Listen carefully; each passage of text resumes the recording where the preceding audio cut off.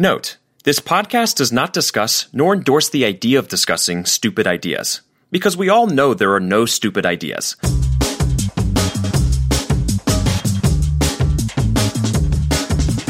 Hello, and welcome to Discussing Stupid, the podcast where we will tackle everything digitally stupid, from stupid users and the crazy things they do, to stupid practices and the people who use them. We'll explore the stupid things we all do, and maybe even come up with a few ideas on how to do things better. And now that I got your attention, let's start discussing stupid.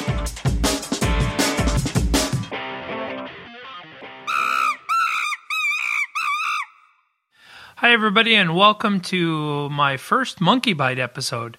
As I said before, MonkeyBytes are really about me taking about 5 minutes and just kind of deep diving into maybe something additional from the topic that we just covered in more of the discussion format. So today I thought I'd kind of continue on from the AI discussion that happened in episode 1 and kind of talk a little bit more about machine learning. What is machine learning? Well, machine learning is really exactly what it sounds. It's basically, these systems learning from what we do, how we do it, kind of the information that goes along with it, and doing something from that.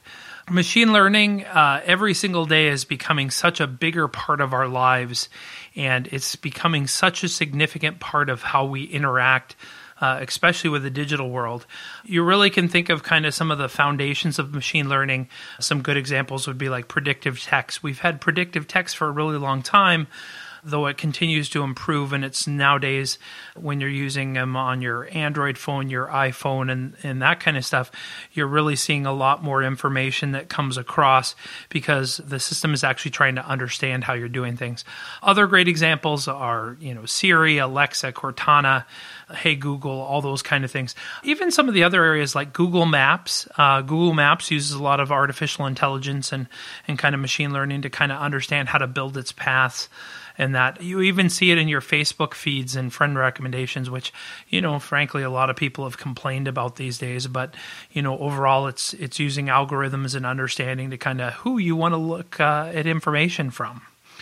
You also use this a lot in your own business, and you may not know it. If you do any type of marketing automation is always using some kind of machine learning. Sometimes you have to program in that machine learning, so you have to help it understand that if somebody's looking at this page, you want it to do this, or with personalized content, maybe you have it that you're showing this type of content to this people in this state versus this type of content to these people in this state. There's really a lot of different options from that. But probably the most classic example when you think about business and something that's been around for a really long time is product recommendations. Product recommendations from companies like Amazon, or even if you have your own website, e-commerce related stuff, you get those that when you buy something, look at something else. Why should you care about this? Well, first, it can help you understand large amounts of data, and the reality is we're just inundated with the data that comes out from our analytics and all our different sources, and it can help you kind of identify those customer patterns and understand maybe what you just would never have the time or ability to do it. It can kind of help you out when you can't. So some of the things that you see a lot is like the chat bots that happen out there where it gives you some type of just-in-time response to a question maybe on your website, or some type of feedback to an employee who's struggling with something.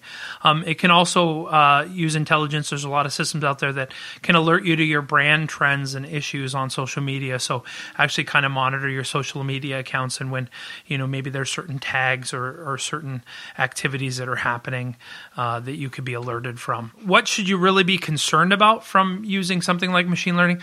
Well, it can be easily too much information, and you can do too much of it and really decrease that customer interaction. And I think that, to me, is my big point from that, is that you can really kind of lose that customer interaction side of things by relying too much on the technology and having it too automated.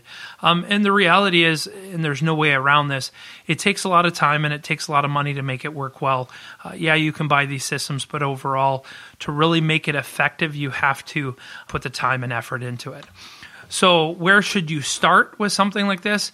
Well, the first thing I'd say is find that main digital pain point that you have and look at where machine learning could help. So maybe it's that you're not responsive enough back to your customers. Maybe it's something that you need to work on from a customer service standpoint, or maybe it's just something that you need to better understand what your customers are doing on your website or around your digital world.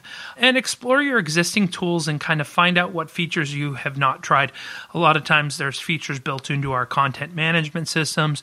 There's features built into some of the marketing automation systems we have. There's things that you probably can leverage and utilize right away. But overall, machine learning can be a very valuable and integral part of your process and can really help you do some really cool things. But you need to kind of take it in stride and understand what you're doing and make sure that you're utilizing it in the way that is going to most help you.